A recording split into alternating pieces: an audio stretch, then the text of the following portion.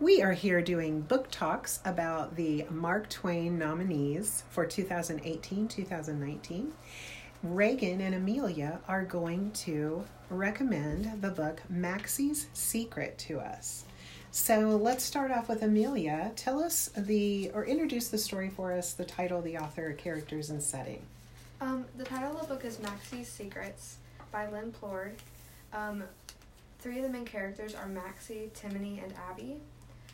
It takes place in Skinago, a fictional town in the state of Maine. A fictional town. Cool. All right. So would you say it's a realistic kind of story? Yeah. Okay, realistic fiction though. Okay, because it's a fictional town, obviously. All right, Reaghan, what would you say is the main problem of the story, or a couple of problems in the story?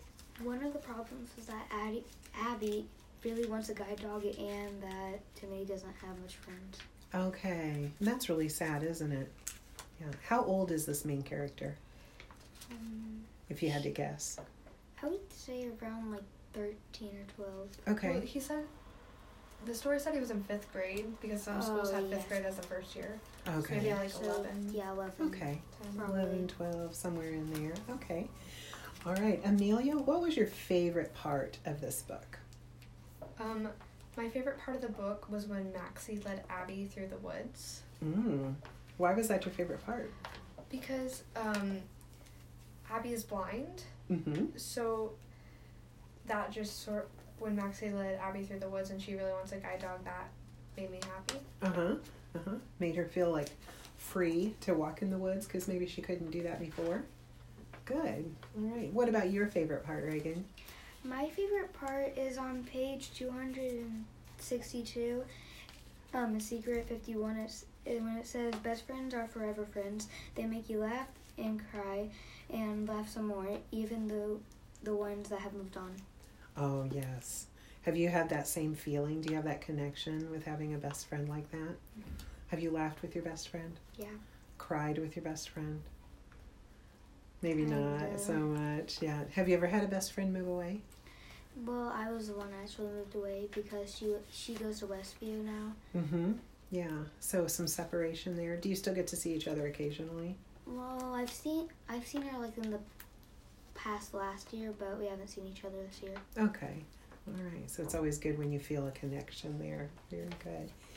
Amelia, do you have a certain part of the book that you would like to read aloud? Yeah. This is on pages 4 and 5. My parents and I stepped inside the circular wire fence for a closer look at the 7 pups for sale in the litter. One puppy began circling me, keeping the others away. I scooped it up, nose to snout, and it started licking me. "This is the one," I told my parents. I chose this part because when my mom and dad and I used to come home, my dog used to jump up and down and sometimes circle us, and this section reminded me of that. Absolutely. Yes. Good one. So, Reaghan, would you recommend this book to someone else, to a friend? Yeah, I would. Yeah, why? I would say because it's like realistic fiction, and somebody may like it more because it talks about things that maybe some people like, about like dogs and... Mm-hmm. Yeah, a lot of people like dogs, and just hearing about dog ownership and things like that. The fact that the main character was blind, do you think like somebody could learn a little bit about what it's like to be blind? Yeah. Yeah. Would you say most kids in your age group like to read realistic fiction? I would say most kids, but some kids would like to read like novels and things like that. So some of them like fantasy, half and half maybe. All right. How about your recommendation, Amelia? I would recommend this to people who like dogs and who like stories about middle school. Mm-hmm. Yeah. Do you like to read about middle school too? Yeah. Give you that little glimpse into what life will be like in the future. You have one more year though before you're a real middle schooler. Yeah. So we recommend that you read the book Maxi's Secret. It will be in your library for you to check out.